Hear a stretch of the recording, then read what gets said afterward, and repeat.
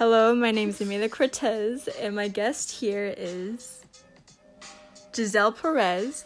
And today we're going to be talking about touch deprivation. And what touch deprivation is a lack of touch, though, can make us feel very lonely, depressed, ill, and even aggressive and angry at the world. Skin hunger, there is a wonderfully descriptive term for touch deprivation called skin hunger. Your skin literally hungers for the touch, for another human being to feel connected, accepted, and whole. Now, what causes it?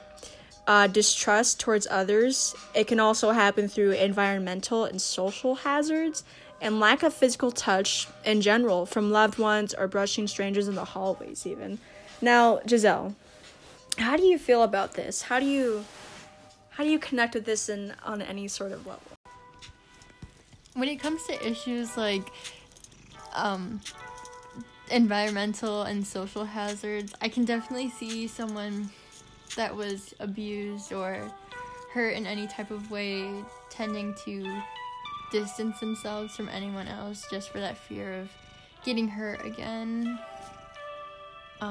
Especially with like abuse cases, there's a lot of tendencies to not want to be near anyone or get as close to anyone for the fear of that it's gonna happen again, like will it happen again, that type of stuff.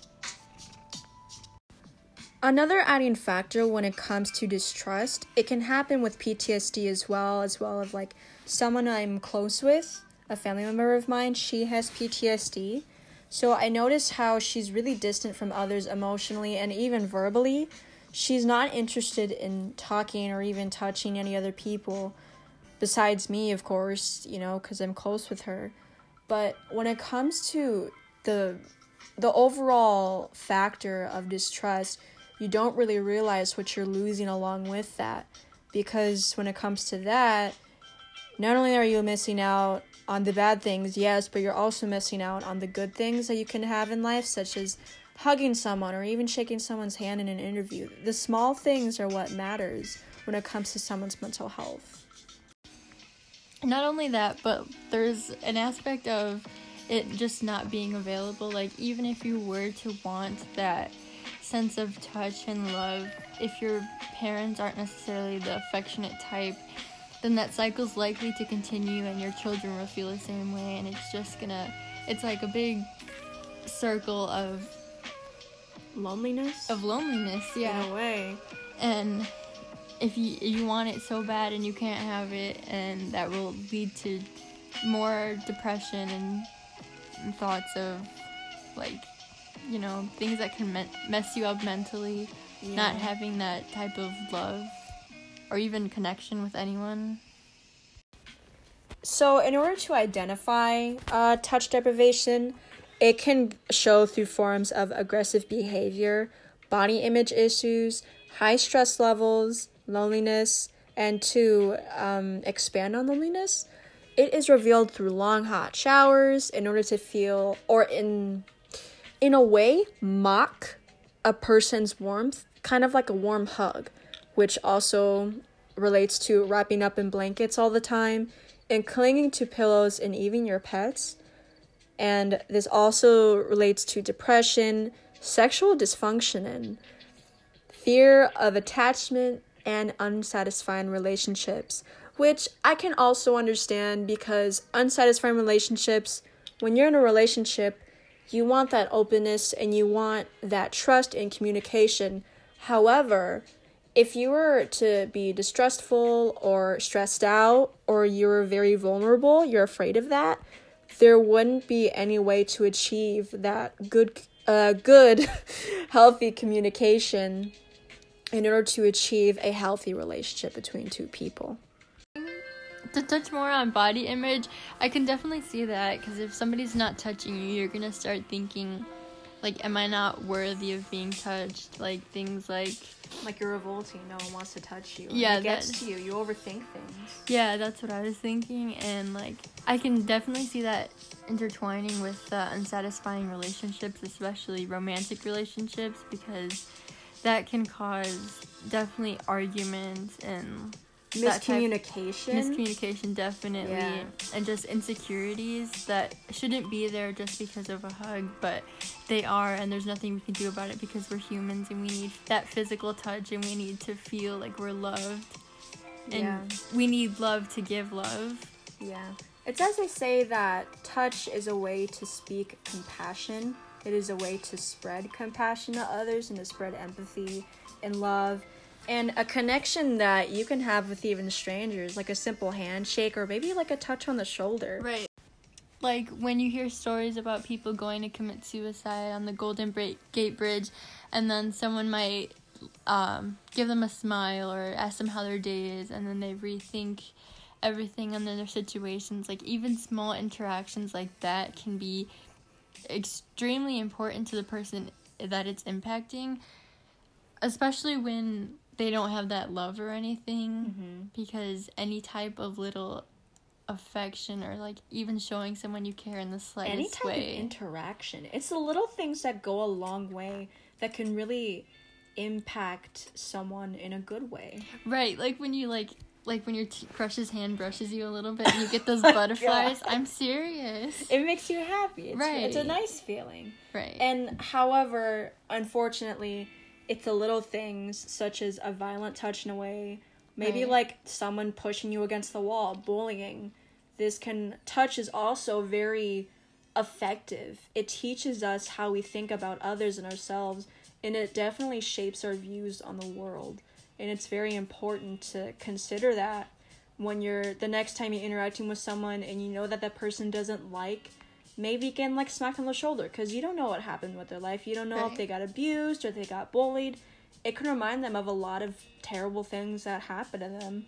So you got to be careful when it comes to stuff like that.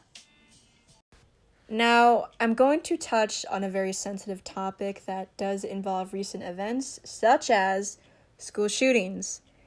Yes, I believe that touch deprivation or symptoms of it play a role as to why younger kids these days are committing very aggressive acts and killing other people and even killing themselves, that maybe if they were just given more love earlier in their life, or just more people that saw past their walls and like gotten to know them, maybe many of the tragedies that happen in our society and really the world could have been avoided through, touch, loving each other, spreading empathy and spreading compassion to others, which increases the cycle of compassion in everyone.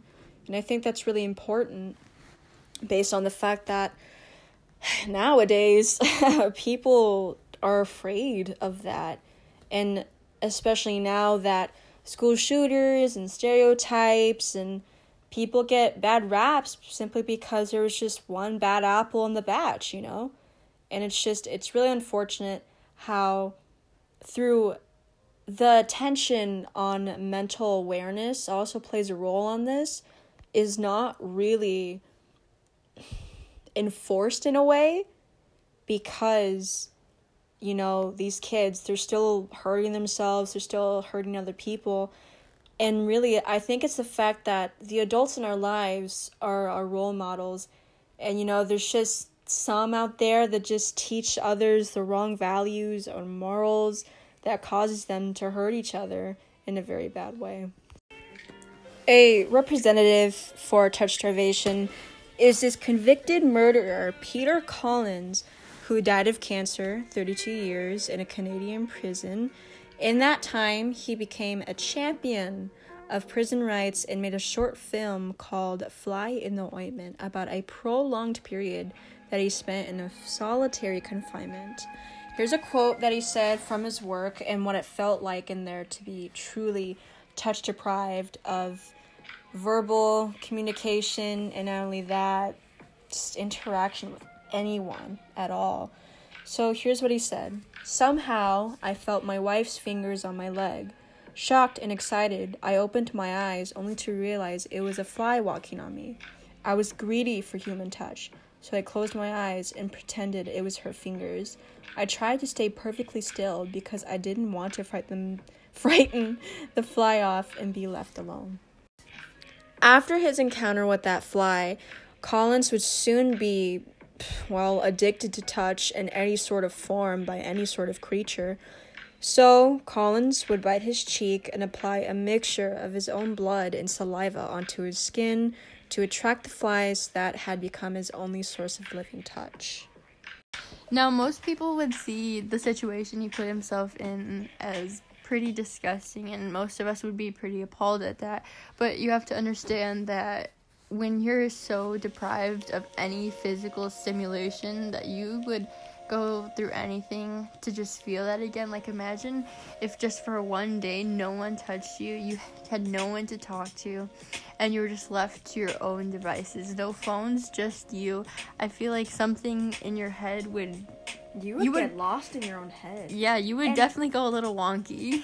Well, not only that, but to think of it, he's a murderer, and normally murderers often have something mentally wrong with them. Right. So only to add to that, the deprivation of touch and interaction, it really does something to the mind, because humans are naturally social creatures. So to be completely stripped away from that, it's a total double whammy to the mental stability of that person. Yeah, and especially, like, he was talking about how he felt his wife, just knowing that he had a wife and a family, and that, like, he was going about his day. It's not like I'm trying to defend him, but, like, even the people who commit the heinous crimes and stuff are two humans, and though they shouldn't be, like, put out into society, they should be treated like humans, at least, given that, like, basic human dignity, even though you don't agree with what they did, and what they did can be pretty horrible, but it really is harmful. It's I really sad to look at, because the fact that he came up with something to let flies crawl all over him and pretend it was his wife. Like, that is the saddest thing I've ever heard. Yeah, like, you have to be very desperate. You have to. Like, there's something... Man, it's a lot to deal with. It really is. Now, in order to aid or somewhat wane someone off touch deprivation, there are certain forms of treatment that you can do in order to help you cope with that sort of condition in a way. So there's cuddle therapy, massage therapy, and therapy in general, talking to someone. Now, cuddle therapy is very interesting because it takes a quote-unquote professional cuddler to literally cuddle you, wrap their arms around you, and talk with you, and to